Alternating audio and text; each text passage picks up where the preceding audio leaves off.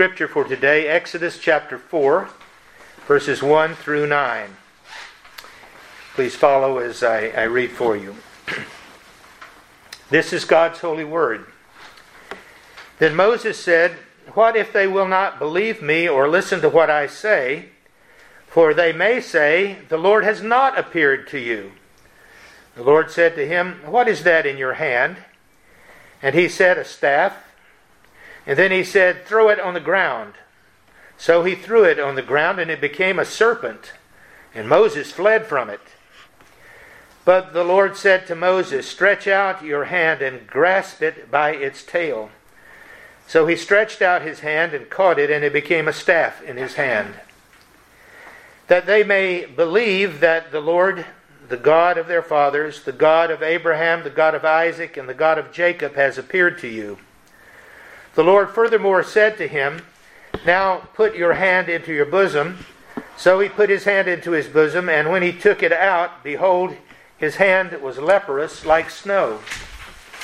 Then he said, 'Put your hand into your bosom again.' So he put his hand into his bosom again, and when he took it out of his bosom, behold, it was restored like the rest of his flesh. If they will not believe you or heed the witness of the first sign, they may believe the witness of the last sign. But if they will not believe even these two signs or heed what you say, then you shall take some water from the Nile and pour it on the dry ground, and the water which you take from the Nile will become blood on the dry ground." Thus far, God's holy, inspired, and infallible word. Thanks be to God. Let us pray. Father, again we ask that your Holy Spirit would be our teacher and our guide, that you would grant us understanding and help us then to live by what we learn. We ask in Jesus' name. Amen.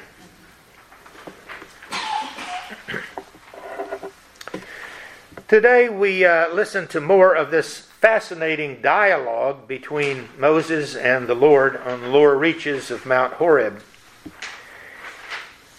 In spite of the heat emanating from the burning bush, we might say that Moses was getting cold feet. Of course, nothing to do with heat so much as with his trepidation at having to take up the task that God was laying out before him. As we mentioned previously, Moses, the ordinary shepherd with only a rudimentary faith, was called to be an apostle under the Old Covenant. One sent by God, for that's what an apostle is, one who is sent by God. One sent by God to deliver a message of salvation. And in order to carry out this charge, the Lord provided him the appropriate signs of an apostle. Now I take that phrase, the signs of an apostle, from 2 Corinthians chapter 12, verse 12, where we read concerning the apostle Paul, "Truly the signs of an apostle were wrought among you." Now, of course, a New Testament verse has a bit of a different context. We're not trying to just draw verses out from here and there, but I think it is applicable to one who is sent also in the Old Testament, that where needed, God was able to provide signs to verify the messenger as well as the message. And I want us to look at some of this trepidation on Moses' part as he wonders if he's really the man for this job. Now, when we said he was an ordinary shepherd and he had a rudimentary faith, we're not discounting the fact that prior to his going to the land of Midian, that he was a mighty prince in Egypt, had wealth and pleasures and all sorts of things to entice him to continue the way he was. Nor are we saying that his parents, when they had charge of him for a few years after his birth, did not teach him the things of God as they were able to do that. But many years have passed, and many reasons why Moses might have not been so active in his commitment to the Lord as could have been in earlier times. These things are now to be taken into consideration. And I want to begin this morning by talking about his apostolic fears, if you will, or the fears of an apostle, as well as we shall see the signs of an apostle. There were three, what we might call natural fears that Moses would have felt. First of all, he would have feared the Pharaoh's wrath. Now there was a different Pharaoh who had come to power since the one who had run him out of Egypt. Nevertheless, from Moses' point of view, Pharaoh was Pharaoh, whether it was one man or another man. I'm sure there were in the records and in the memories of people that Moses had been a kind of traitor, that he had turned against the Egyptians, and that he had even gone so far as to slay an Egyptian taskmaster that he found abusing one of his Israelite nation. And so he would have feared this Pharaoh. That would have been one of his apostolic fears, fearing the king. And as we go through this, I want you to see there are a lot of parallels between people like the Apostle Paul and even the Lord Jesus Christ and Moses himself. And the Apostle Paul, for example, had to be aware of such rulers as were part of the Roman government, no less even than Caesar himself. So what was one of the apostolic fears? If God has sent you to a certain place, you might have to face kings and rulers, governors, and authorities. And even Jesus told that to his disciples. When you go out henceforth, you're going to be brought before many ruling authorities. Another of the fears would have been the Israelites, fearing that they would reject him. You say, did he have any grounds for that? Well, yes. Way back when he killed that Egyptian taskmaster, he thought he would receive the applause and praise of the Israelites. And basically they told him, you've gotten us into trouble here. You better not put your nose, as it were, into our affairs, and in effect rejected him way back then. Now he's going back to them again. How will they receive him this time? So there was a possibility that he would be rejected. Now again, making that comparison to the Apostle Paul, somebody would like to come in. When he made that comparison, or when we make that comparison, we find that Paul, when he would go to the synagogues in various cities, he was always concerned, will they accept me? Will they listen to the message, to the word? Or will they tell me also that they don't want me anymore? And many times they did tell him that they didn't want to have anything to do with him or his message. So that was the second fear. First fear was Pharaoh. Second fear was the Israelites themselves. And then, thirdly, there was a certain mystique, if you will, of the Nile. Now, what do I mean by the mystique of the Nile? Well, there's this whole culture of Egypt. And remember in the book of Hebrews, we're told that Moses did not count the pleasures and the treasures of Egypt to be of more value than those of Christ himself. Of course, he didn't know Christ at the time, but there was a certain mystique about that he had to get over. Would that sort of draw him back in, you know? You can say, well, I'm not for this and I'm not for that, but then you get into another situation, you say, that's not so bad. I kind of like that. And so this whole mystique, would Egypt kind of reach out and grasp his heart and draw him back into its sway. So if you were Moses, you would have been afraid of these things. God has come and God has called you, and well, you haven't had a very close relationship with God for a long time, if ever, and now you're being told, go to Pharaoh, who was your tracker, if you will, the one who wanted to kill you. And you go back to the Israelites, and they rejected you, and you know how strong the pull of Egypt is. You would have been afraid of these things, right? So these are apostolic fears, and I just, again, point out that they are not limited to Moses or his time. The Apostle Paul found himself in these very same things as he went through his ministry. And I didn't mention anything about the mystique of the Greek world or the Roman world, but that's where he was brought up. And these were the things that that world that he was brought up in were admirable, things people wanted to be a part of. And even the whole Sadducee party of the Israelites, they were very much in favor of Herod and the Romans and the power and good things that brought. So again, these were apostolic fears. Now I want to add to these fears just some other things that are just natural human fears. And I'll have a little more to say about them as we go along, but Moses feared serpents and he feared diseases. One of the things that God said to the Israelites when he brought them out of Egypt was, I will not put all those Egyptian diseases and problems upon you if you keep faithful to me. So there were diseases that Moses was aware of, and I'm sure there were diseases in Midian where he was living. And there were serpents around. If you were wandering around the countryside there, I'm sure you encountered serpents from time to time, as well as any other beasts or animals that might do you harm. So, yes, if God calls you and God says, I'm sending you, well, you don't know what you're going to face in terms of diseases and serpents, but God says, I'll take care of you. And then there was some still getting used to the idea that God would be with him. Now, we want to say that God never left him in the sense that he was with him from the day of his birth. When his mother put him in the little reed boat and put him into the Nile, God was with him there and all through his life, and even into Midian where he had been for some time, and through the desert, God was with him. But did he have that sense that he was walking with God? Did he have that inner confidence that he was doing the will of God, or was this kind of a vague part of his life?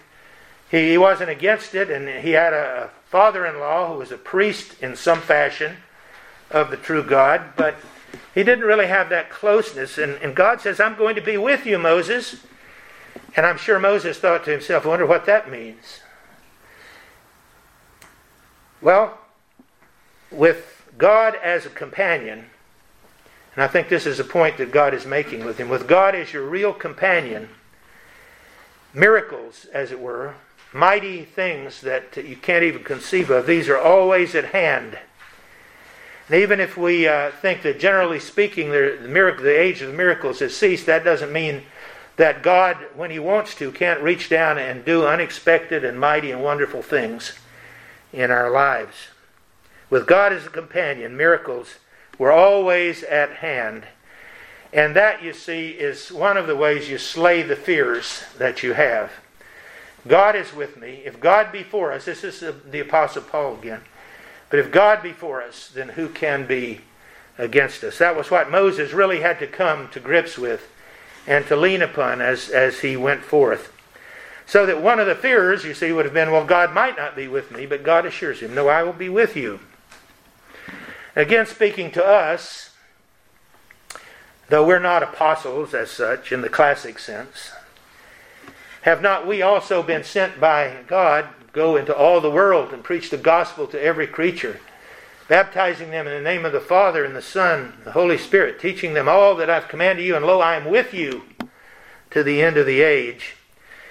And we need to have that same sense of relief and of strength against all these fears that rise up in us. And you know, Satan knows all our fears. And I was just listening to one radio commentator just the other day, and he was saying that with this artificial intelligence and stuff, and the ways they can read your eyes and things, that they know what you're thinking, what your fears are. They know what your fears are. And of course, I don't know, have you read 1984, that book? Now, the date is long gone, but there was a fellow there in the book, his name was Winston, and he feared rats.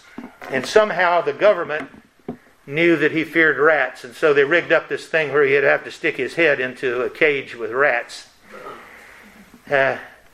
We have these fears that beset us, and the devil knows all of them. He knows every fear that we have, even those that we're not quite aware of yet. He knows them. But God says, keep trusting me. I'll deliver you from the pharaohs and from the rejectors and from the mystique of this world and from serpents and diseases. I'll deliver you from your lack of confidence if you'll just, with the faith like a grain of mustard seed, if you'll just keep trusting me. That's for us, not just for Moses and for the Apostle Paul. That's for us. Keep trusting me, and I'll deliver you from all your fears. And there's a psalm that says that. He delivered me from all my fears. All right, so that's our first point. The apostleship came with fears. Were apostolic fears. Then there were these accusations that were made against Moses. Actually, they hadn't been made yet, but Moses anticipated them anyway. The biggest problem that we all have is not slavery. That was the Israelites' big problem. They were slaves in Egypt. That wasn't their biggest problem. It was unbelief. They were not yet really acquainted with the Lord. Now, their forefathers had been, Abraham, Isaac, and Jacob, and much of their families, and maybe for a generation or two.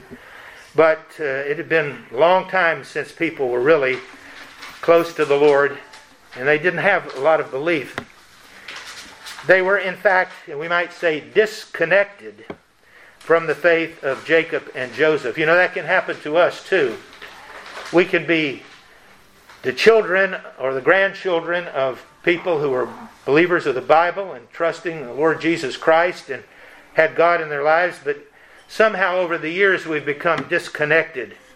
And one of the jobs that Moses had, one part of his task, was to reconnect them with the Lord. Such faith as they did have, and it was pretty weak, we might say it was only intellectual. Well, they knew there was a God, right?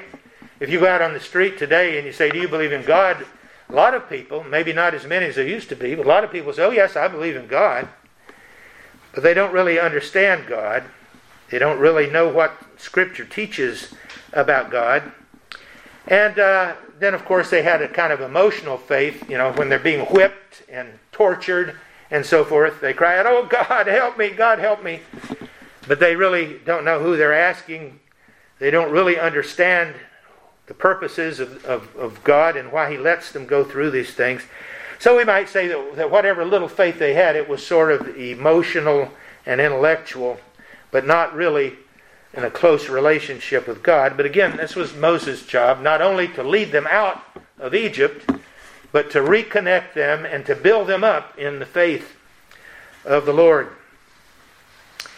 Now, Moses correctly anticipated the following misconceptions among the Israelites. Some of them are saying, and Moses was anticipating this because it says it in the passage there, that God never appeared to him. He must be lying or he's just deluded. I remember when I was a boy and visited my grandparents in South Carolina, there was a man that lived in town there that was they called him the Orange Rock, because he believed God was an orange rock, and he would go around telling people God was an orange rock. Well, people said, hey, he's crazy. And of course he was crazy. He was a lunatic. But that's the way the Israelites were going to anticipate Moses when he shows up and says, the God of Jacob, God of Abraham, God of Isaac has told me to do this.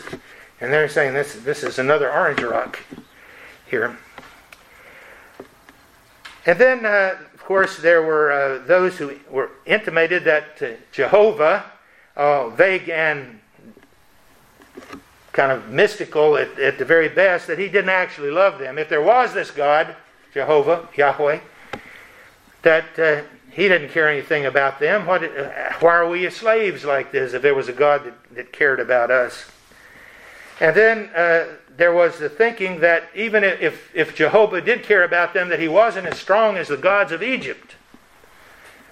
Because there were a whole bunch of those gods of Egypt, and there was just this one God that the Israelites were supposed to have.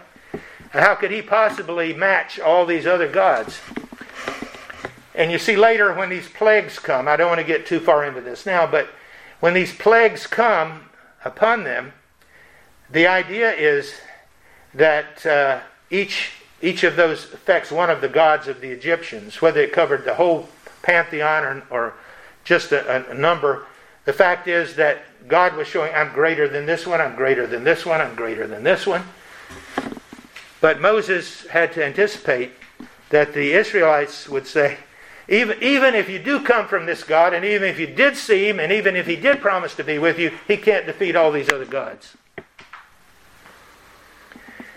Now, think of yourself as Moses again, and God says, you go, Moses, and do this, and Moses has to say, they're not going to listen to me. They're going to say that you never appeared. They're going to say that you're just deluded yourself, and if we try to follow you, we'll be in big trouble. And that's just unbelief, you see. We're not believing what Moses said. How in the world could they ever be made to believe? And the answer is they couldn't be by anything Moses did. But God, by sending His Spirit into people's hearts and lives, can change that unbelief into belief. And the fact is, even for you and me, if God doesn't change our hearts and make us believe what the Bible says, what Moses says, what all the prophets say, what the apostles of the New Testament say, what Jesus said, if He doesn't do that, then we'll still just say, oh, that's a bunch of hooey. I'm not going to believe it. Oh, God help us when we have to deal with unbelief, but God help us by changing our unbelief into real faith, true faith. And then there are a bunch of, let me say a string of things here we'll call what ifs. I better look at my watch here. The what ifs. What if this happens? What if that happens? And I've just listed them here, and I've added a few that you can kind of put in from between the lines. But they're saying, well, what if the Israelites refuse to believe? God says, I can take care of that, and we've just talked about that. What if they cannot conceive of a God who deals personally with men and women?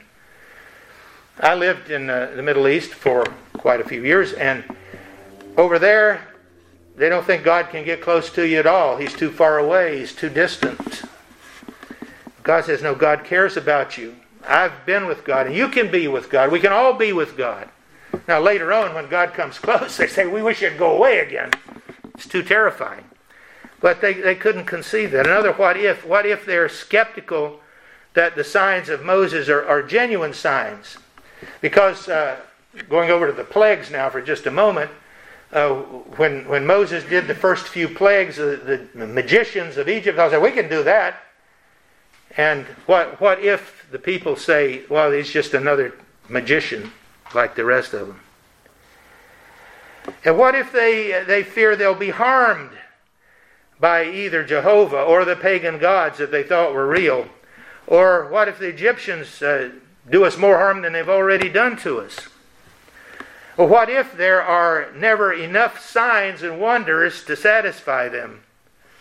Now that's a good one to compare with the New Testament. They're always asking Jesus, show us a sign. So He shows them a sign, and they will show us another sign. Okay, here's another sign. Well, show us another sign. And they're never satisfied. They always want another sign. And then, what if they start to rebel against the Egyptians, but they can't finish? There have been a lot of revolutions in the world that never got finished because the rebels were put down. The rebels were wiped out. If I were an Israelite, I think I would have said, yeah, what if I start this and then it doesn't work? As we say, everything that we've just stated was true of Jesus and the Israelites 1,500 years later. When He came, they just said, we don't believe. We don't conceive of a God who would send His Son into the world to die. We're skeptical that the signs He performs are real. What if we're harmed by this God? What if He's not merciful and kind? Can we have just one more sign? What if they start and then can't finish? These are all things that Moses had to deal with. God says, I'm sending you. And Moses says, yeah, but what if? What if? Well, I think God's answer is, so what? What if? So what? There's nothing that can happen. Nothing that anyone can do to defeat me and my purpose. That's the whole thing. Even if there's a long string of what if, what if, what if, what if, God says, so what?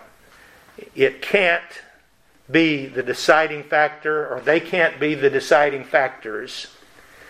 If there are what ifs, you need to say, so what? As I say, so what? Well, I want to close with this one. 3 miraculous signs fit for an apostle. And they're the 3 that we saw here. The throwing down the rod, and the hand in the bosom, and finally the blood that's poured out on the ground. And these are the signs of this apostle, for this apostle to use. Purpose of signs is always to authenticate the word that's spoken and the messenger himself. That's why God gives miracles and signs. You say, isn't God compassionate? Doesn't he want to heal the sick? That figures into it. But the main thing is that God wants to authenticate. His word is over against the other words that are spoken, and the person who's speaking is over against all the people who claim to be the messengers of God. Again, 2 Corinthians 12:12, and I'm extending it out just a little bit here. It says, the signs of a true apostle were performed among you with all perseverance by signs and wonders and miracles. What were the signs of the apostles in the New Testament? Signs and wonders and miracles. But don't confuse these signs that Moses had with the plagues. There's only one that's similar, and that's the blood that was poured out. But remember that in the case of the plagues, and we'll see this later on, the whole river became blood. In this case, Moses was just supposed to dip up a little of the water and pour it on the ground, and it would become blood. Now, was it real blood, or was it red like blood and gave that impression? Doesn't matter. The point is that it was a sign. The water was turned into something else. Don't confuse these signs with the plagues that were to follow. But first of all, there was the rod and the snake, okay? What do they represent? Well, of course, initially that you can just do it, it seems amazing. But remember, the magicians of Pharaoh did the same thing too. We'll get to that. We haven't come to that in the narrative yet. But I do think the snake represents, first of all, mortal danger. You know, the pharaohs had a cobra. There's a name for that. I've forgotten what it is, but on their headdress they had this cobra. So it wasn't just a kindly old black snake. I don't like any snakes. I'm like Indiana Jones. I hate snakes. But this was a poisonous snake, or a constricting snake, something that suggested mortal danger. So this would have been a concern to those who saw the sign. And then Pharaoh would have seen that snake as related to him because of that headdress that we talked about. But going all the way back to Adam and Eve, there was a devil. The devil is what? The serpent in the garden. And I think the Lord would have all of us, Egyptians, Israelites, Moses, us, all to consider these things. That whether there's mortal danger, or Pharaoh, or the devil, God is still in control. Okay? Secondly, there was the matter of leprosy and healing. Now, leprosy represents suffering. It represents likely premature death. And it represents, of course, sin. In the Scriptures, leprosy is always indicative, not that the person that has it is necessarily being punished for sin, but it's how this sin destroys your life. Gradually, sometimes more quickly, but it destroys it. And God is saying by this, Bob was pointing out to me that later on when the plagues are recorded, Moses never sticks his hand into his breast for that purpose. But for us and for those who are reading it, It has to do with the victory over suffering, over death, and over sin. And then finally, the river and the blood stress that life, and that's what the blood is in Scripture always, the life is in the blood. Jewish people were not to eat meat that had the blood still in it. It stressed life and hope, but where do they come from? They come from God and not from Egypt. There's a saying in Egypt even to this day, Egypt is the gift of the Nile. Okay? But no, life itself, hope is in God, not in the Nile, not in Egypt. And that was another thing that God was saying. So these are signs that are all fit for an apostle. He's to say that God is in control of everything. God can keep you from death. God can deliver you from suffering and the power of sin. Your life, your hope comes from Him and from nowhere else.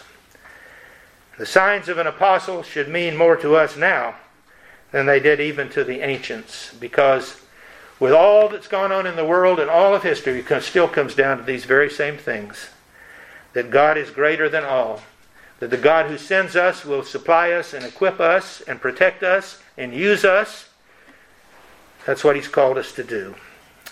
May we take comfort and hope from that today. Let's pray. Lord, our Heavenly Father, we pray today that we might get over our fears and get over our concerns and see that You're with us and will never leave us or forsake us, and that You will use us until Your work is done, and not even the devil, not even the world itself can keep Your will from being done in our lives as long as we're trusting in You. In Jesus' name we pray. Amen.